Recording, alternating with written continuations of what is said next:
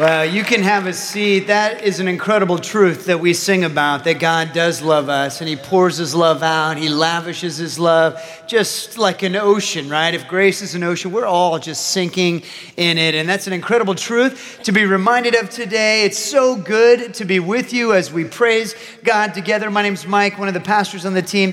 Please grab your notes out of your handout, and you will see that we're starting a new series, and it's kind of a callback. It's called Blessing My City, and it's sort of the focus that we are in this 2-year period. God kind of brought us to this about 1.5 years ago, and so we are charging our way through it. So it's going to be like a little bit of a re-challenging, a reorienting ourselves to what does it look like for us to follow what it is that God calls us to. Now, I want to start with a passage of scripture, and it's foundational for this whole series. It's foundational for this focus, and it's from Jeremiah. And the people of Israel at this time, they were confused. They're confused because they love Israel, and they love Jerusalem, and God is the God of Israel, and God is the God of Jerusalem. It's the city of God on Mount Zion there, and now they have been captured.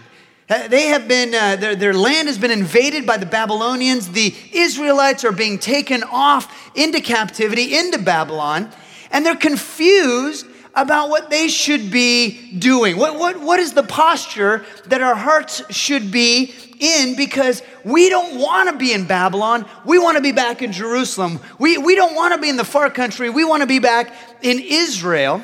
And so that's what they're thinking. And at the same time, there were these false prophets, and they were telling the Israelites, hey, don't even unpack your bags. God's going to bring you home right away. Don't settle down. Don't make yourself comfortable. God's going to bring you back to Israel. And Jeremiah, this tearful prophet of the Lord, God speaks through him to the people of Israel. And he brings a really interesting message. And so I want to start today, this whole series, I want to start with this. It's in chapter 29, verse 6 and 7. God, through Jeremiah, says, marry and have children. Then find spouses for them so that you may have many grandchildren. Now, just that line alone tells you something. God has a generational perspective, doesn't he? He doesn't say marry and then have kids, and then while they're still 1 year old, find a spouse for them. No, wait till they grow up and then help them find spouses, and then see that they would have grandchildren as well. It's intergenerational. And then he says, multiply, do not dwindle away. And look at this, and work for the peace and prosperity of the city where I sent you into exile. Pray to the Lord for it, for its welfare will determine your welfare. Look, God says, you might not like the city that I'm sending you to. You might not like how many days out of the year it's in perma-cloud. You might not like how your feet will become webbed and moss will grow everywhere, including on your roof and on your car. And if you stand still long enough, on your forehead. You might not like how far it is from the beach. You might not like how your tan skin will become white and how your white teeth, because of the coffee, will become tan. Actually, God said all that to me when he brought me to Seattle. What he said to the Israelites was more like, you might not like the heat, even though it's a dry heat. You might not like you won't like the way they worship idols instead of the one true God. You might not even like the hanging gardens Babylon has.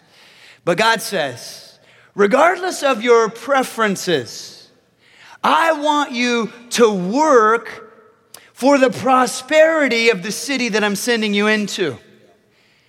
In other words, they were only concerned about themselves. They were only concerned about, I want to go back. This is what I want. And when, God, are you going to do this for me? And God said, I'm going to do something for Babylon through you.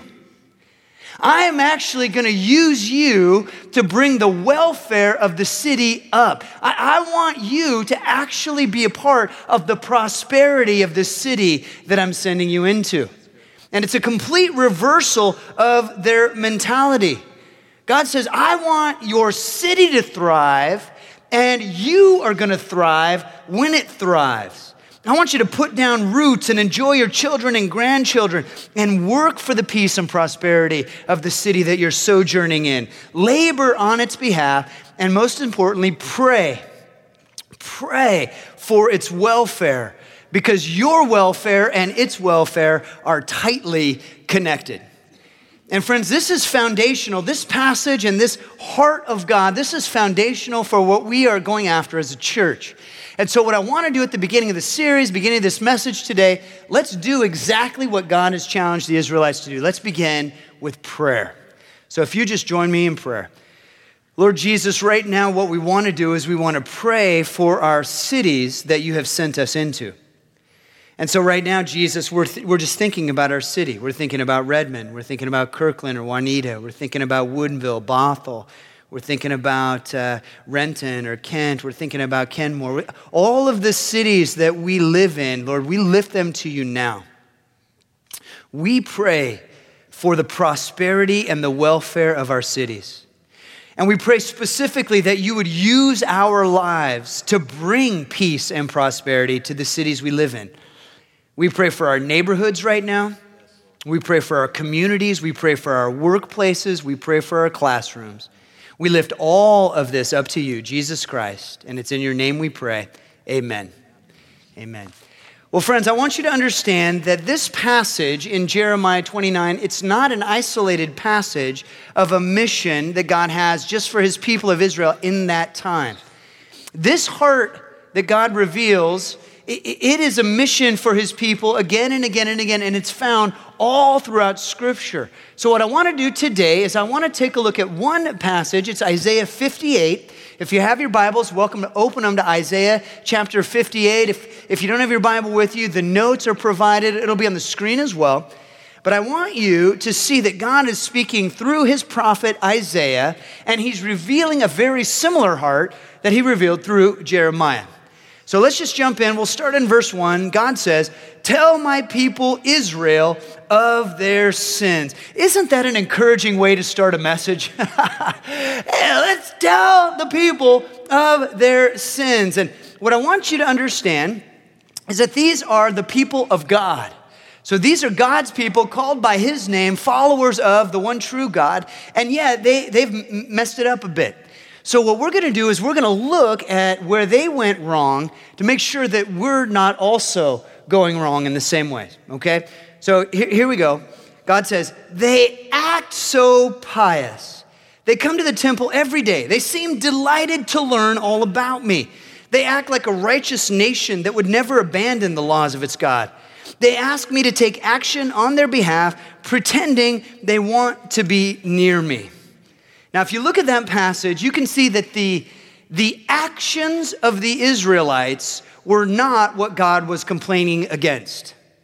He was not complaining against the way that they sought to be pious or to live with moral behaviors. He was not complaining that they went to the temple all the time, that they were involved in learning from the Torah, right? The Old Testament Bible. He wasn't complaining about the behaviors that they were engaged in. He was complaining about the motive that was underneath the behaviors. So I want you to go through that passage and I want you to circle the verbs. They act so pious, right? They seem delighted. They're pretending they want to be near me. Friends, if you want to know what gets under God's skin, that's it. Acting, seeming, pretending. Right? That's really big, and it's really important for us to understand. If you're filling in the blanks, the first truth, God cares about the authenticity of our hearts, about the authenticity of what's going on the inside. And maybe you're here, you're just checking this whole church thing out. You're just kind of opening the Bible for the first time. You're kind of jumping in. If that's true, or maybe you've been around for a long time, wherever you are spiritually, I would just encourage you, don't judge God harshly for being angry at these things. I want you to view it personally for a second. None of us like a two-faced hypocrite. None of us enjoy a person who's kind to us when we're face to face, but the moment we're gone, stabs us in the back. None of us want to be that person. So don't judge God harshly for letting this get under his skin. It gets under our skin, right? And I want you to understand this idea of pretense, this idea of pretending. Here's the deal. God is not angry with his people for not being perfect. Not at all. God is gracious. God is merciful. He's not angry at them that they're not perfect. He's angry at them for pretending that they are perfect. Now, I want you to understand, when you're pretending, you're engaged in a form of deception, and deceit is a form of lying, and the father of lies is not God. The father of lies is the enemy of God. So you can see how this pretense, this hypocritical, false piety, this really gets God angry. Why? Because it's all a part of the enemy of God's plan. It has nothing to do with the authentic thing that God wants to have happen in our hearts. So, before I continue, could you just do a little self-evaluation? How is your heart before God? See, the greatest thing about this relationship with Jesus is the moment you recognize, you know what, I've been pretending. Just before Jesus, you just go, that's me. I've been doing that. I'm so sorry. I don't want to be that person. God, you know, I've stumbled here before. That's not what I want to be about. And you just confess, and you just turn to Jesus, and you receive his grace and mercy. That's what's so beautiful about this relationship with Jesus. What's not great is continuing on in your pretense. And that's what's happening here in Israel, okay? Isaiah 58, verse 2. We have fasted before you, they say. Why aren't you impressed? We have been very hard on ourselves, and you don't even notice it. So they're complaining to God that God's not answering more of their prayers. They say, we've been fasting. Fasting is skipping meals. It's sort of a spiritual practice that is designed to help us get closer to God. They say, we've been doing this spiritual form. We've been engaged in this religious practice, and you're not even giving us everything we want because of it. Yeah, exactly. Wham, wham, right? Like they're whining to God about this. Oh, why, God? We are so diligent in this religious formula that makes us entitled to draw on you, serving us like a great butler in the sky, and yet you're not serving us. We don't understand what's going on. And you see that this is a very misguided heart. It's not the heart that God wants. Okay. They say, why aren't you impressed with our spiritual religiosity? Here's God's answer. I'll tell you why. I respond. This is God speaking. It's because you're fasting to please yourselves. Even while you fast, you keep oppressing your workers. What good is fasting when you keep on fighting and quarreling? This kind of fasting will never get you anywhere with me.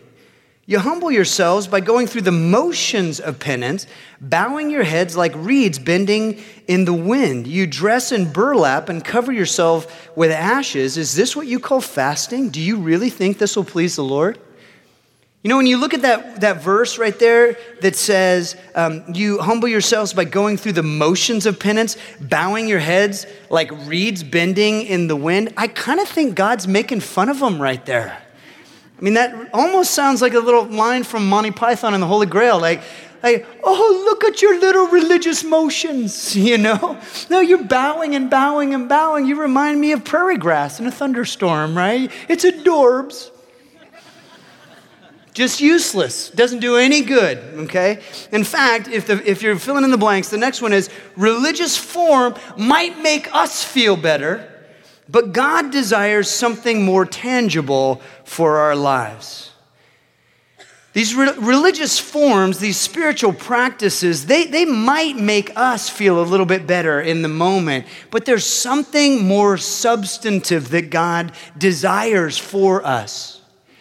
And I want you to understand that God's speaking to the people of Israel, but it's equally true and challenging for those of us who call ourselves by the name of Jesus and who seek with what we can to be living lives in the way of Jesus and trying to love like Jesus loved. And we see what Jesus is. Jesus says, look, these people worship me with their lips, but their hearts are far from me. So Jesus recognizes that there's a problem here between what we're doing, the religious practice, and the state of our heart. Jesus also says, look, a time is coming when people are going to worship in spirit and in truth.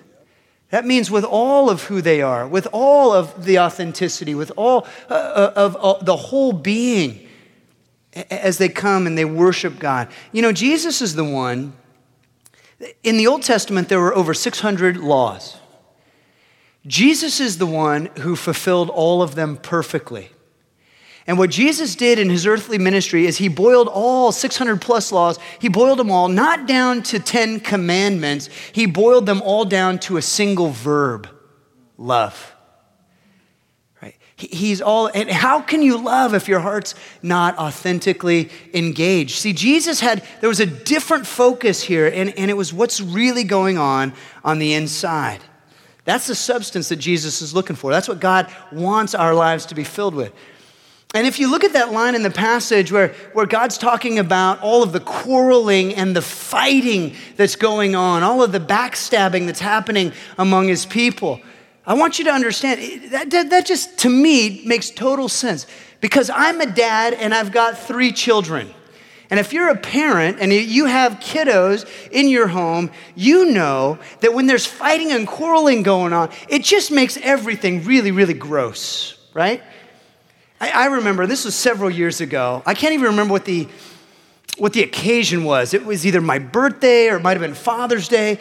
But my wife had this idea that they were going to have a meal and they were going to honor Daddy in our home, right? We just had this meal. So I come home and I walk in the house and this delicious aroma suddenly just envelops me. My wife, a phenomenal chef, right? Oh, God, smells great, babe. I come in the dining room. The table is laid out perfectly. Everything's beautiful. The candles are lit. It looks like a Norman Rockwell painting. Everything was perfect except the children.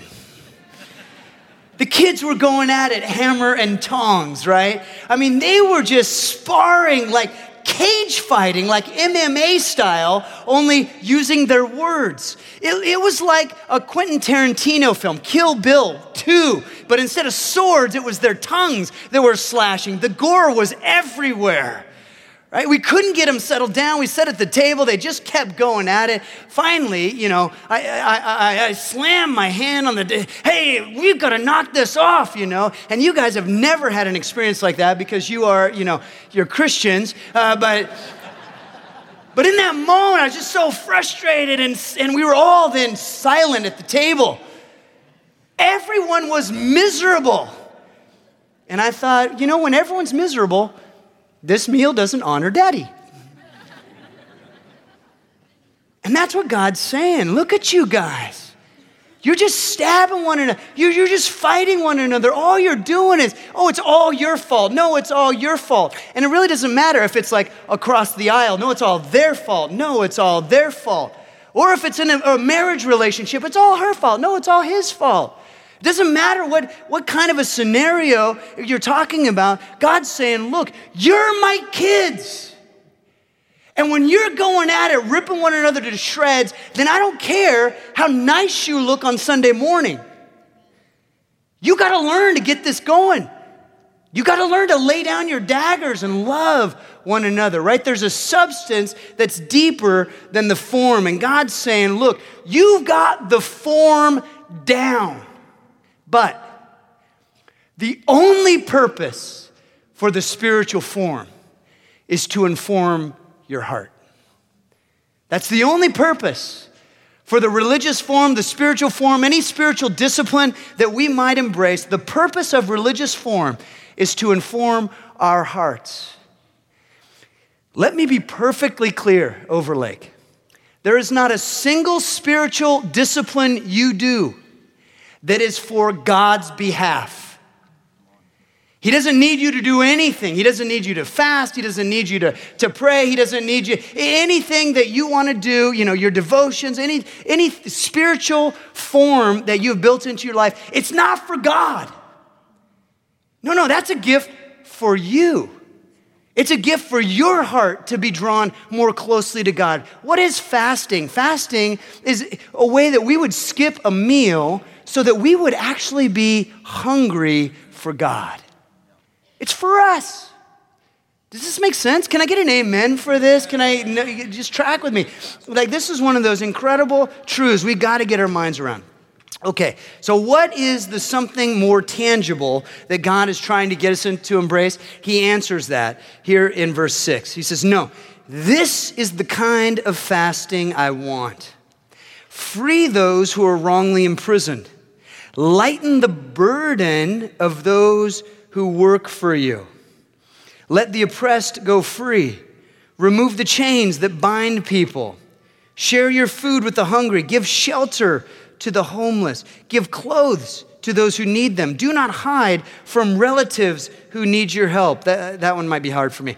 Remove the heavy yoke of oppression. Stop pointing your finger and spreading vicious rumors. Feed the hungry and help those in trouble.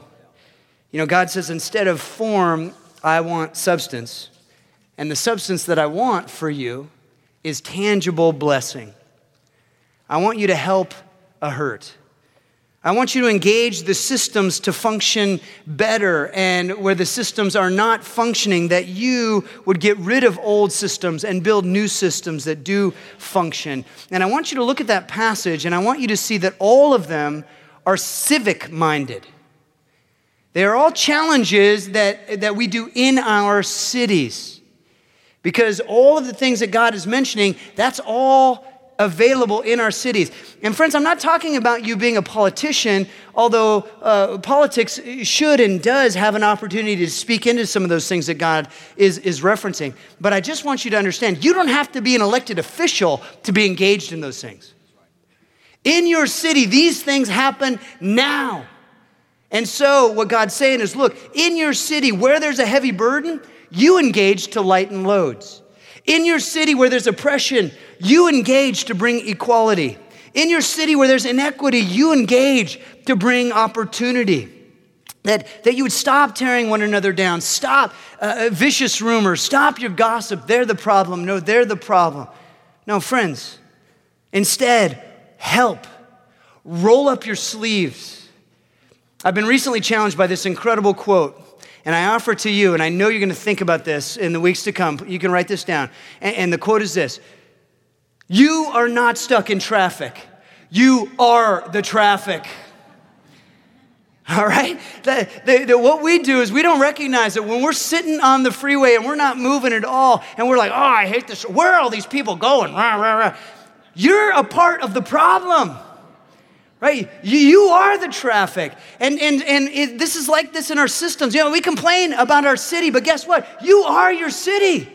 We complain about our country, but guess what? You are our country. We are the solution, or we are the problem. You're not stuck in traffic. You're not stuck in this system. You are the system, unless you listen to what the Lord's saying and decide, you know what, I'm going to be a part of the solution. I'm going to be bringing help. I'm going to tangibly be blessing my city. Look, what God's saying is this: don't complain about how the world's going to hell in a handbasket while you wear your sackcloth and put a little ash on your head and skip an afternoon snack and thinks that puts you on the inside track with God. God is saying, look, a little less burlap and a little more love, please. And remember that God is talking to his people who are called by his name. So it's analogous to us who are trying to follow Jesus and are called by his name. Because Jesus is our leader, he's our master. He's the one who took off his outer robe and put a towel around his waist and washed a bunch of stinking feet. And then said, as I have loved you, I want you to love others. I've set an example for you to follow. It's very analogous to where we are today because we follow the one who said, look, you're to do good deeds and let your good deeds shine in your community so that people see those good deeds and do what? Glorify God in heaven. See, it's very, very analogous for who we are and what it is that we're to go after. And so I want to give you a couple of truths to write down. These are not in your notes, but these are very important for us to kind of mull over and process. The first is this. When you get blessy, you get messy. When you get blessy, you get messy. In other words, it's impossible to bless others without caring deeply. And when you care deeply, you're going to have to get your hands dirty. And as you get your hands dirty, you're going to invite a little chaos into your otherwise well-organized life. But that's exactly what God wants for us. That's exactly the kind of love that he's asking for us to embrace. Right? Jesus is the one who gave us the model. And the model that Jesus gave us is, as you love, you pick up a cross. And so as we love one another, we're going to have to shoulder some things for brothers and sisters. We're going to have to invite a little bit of chaos. When you get blessy, you get messy. All right? Now, the flip side of this is also true. When you seek to bless, you get blessed. When you seek to bless others, you get blessed yourself. Remember the verse we started with from Jeremiah, which says, as your city prospers, you will prosper. And I know we could do thousands of testimonies of folks who thought, you know what, I'm going to show up and serve here. And you show up and serve here, and you're the one who ends up getting served. Or you say, I'm going to show up and I'm going to bless these people. And you show up and you bless these people, but you're the one who goes home blessed. Or you think, you know what, I'm going to engage my life in this reality because I want to bring salvation here. And you understand that now you experience salvation more than you ever thought you could. Right? When you bless others, you get the blessing of God. Friends, this is a truth all throughout Scripture. It's not only here, but it is true here because I want you to see what it says in Isaiah 58, verse 8. Then, God says, and you can circle that word. Then your salvation will come like the dawn. Your wounds will quickly heal. Your godliness will lead you forward, and the glory of the Lord will protect you from behind. Then, when you call, the Lord will answer. Yes, I'm here, he will quickly reply.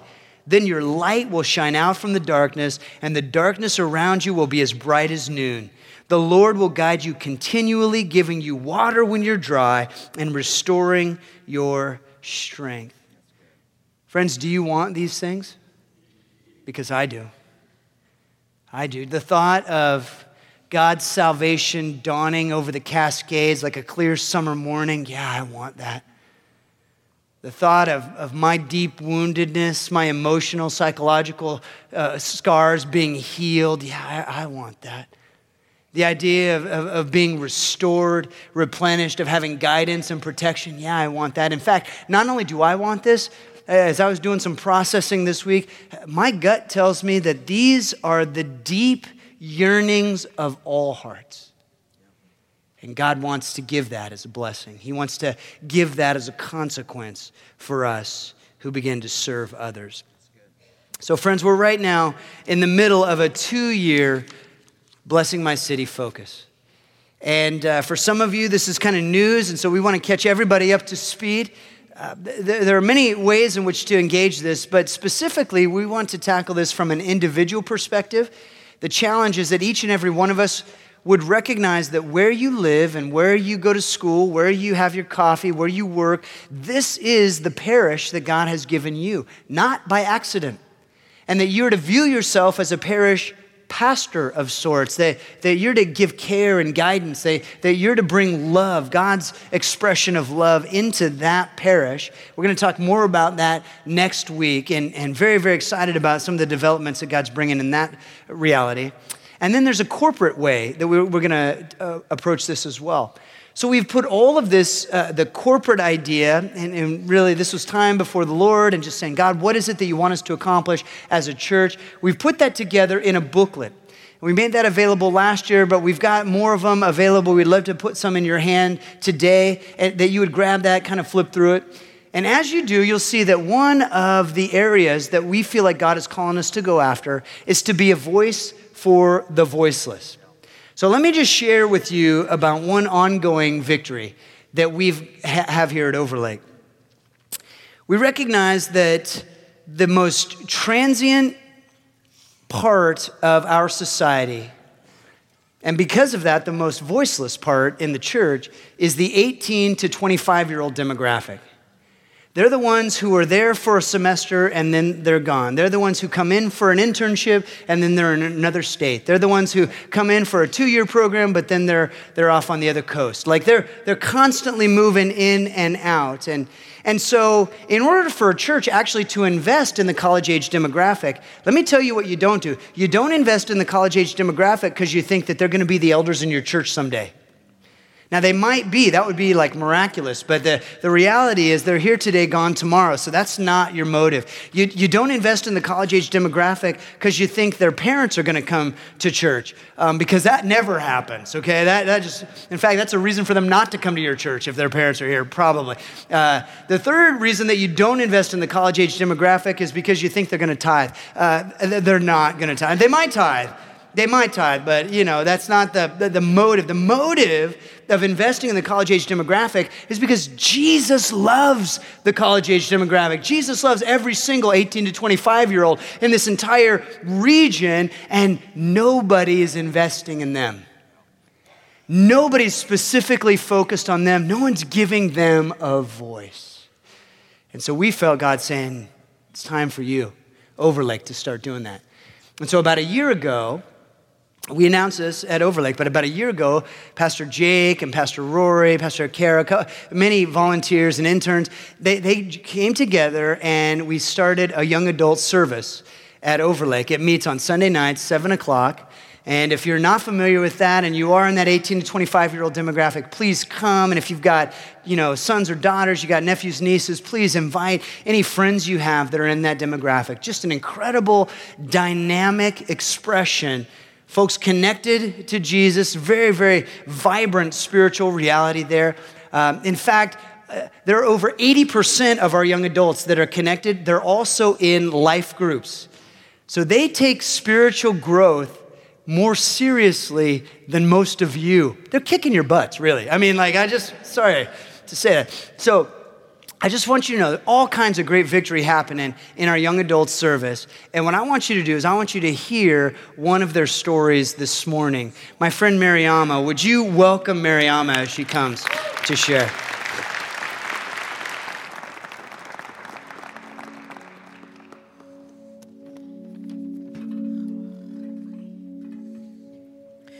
When people ask me, how did you get to be the person you are today? Oftentimes they're looking for a superficial answer.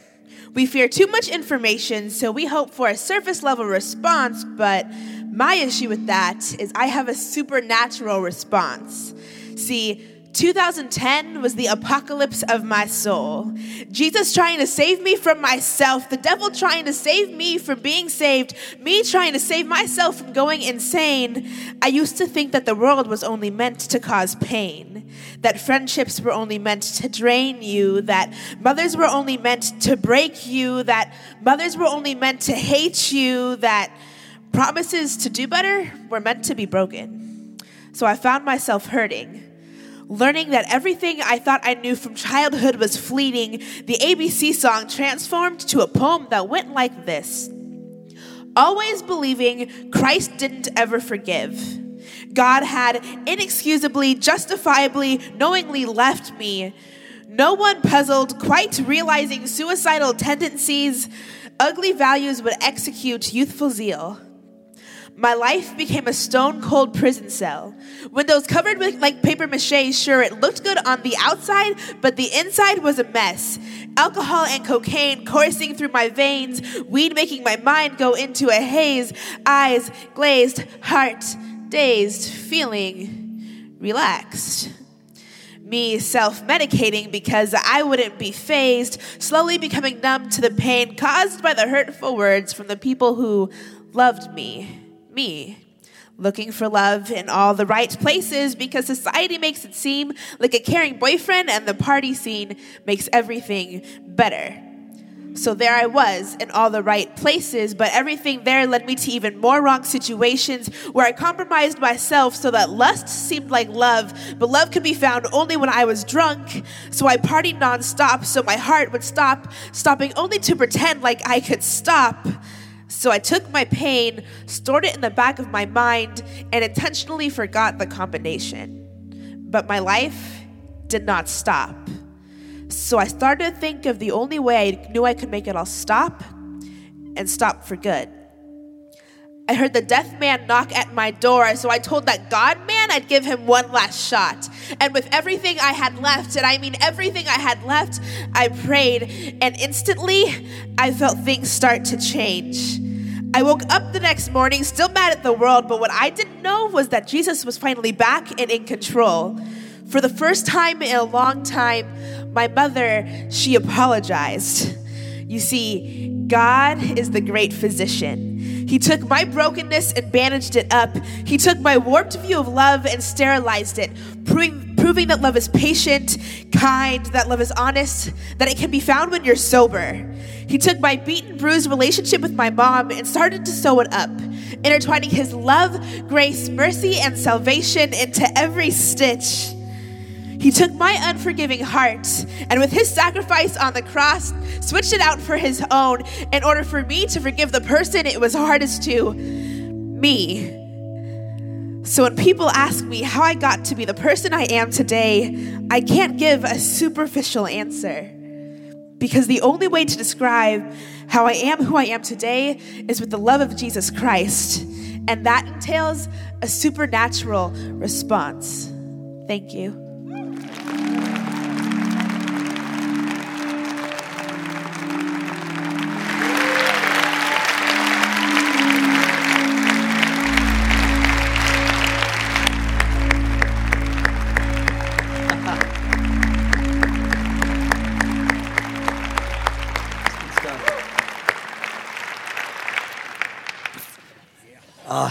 Awesome. So that is one ongoing victory. Our young adult service is rocking. There's just lives being transformed. Again, tonight at 7 o'clock, the young adult service meets again, and we have a special guest tonight. It's Steve Zakawani.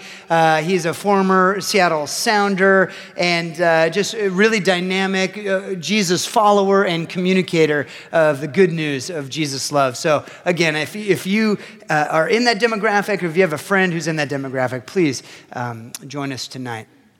Now, that's the one ongoing victory. Let me offer a challenge. I want to do this each and every week. The challenge for this week one, it's a pretty simple challenge. I really do hope that all of us can do it. And it's so simple, it's just a key tag.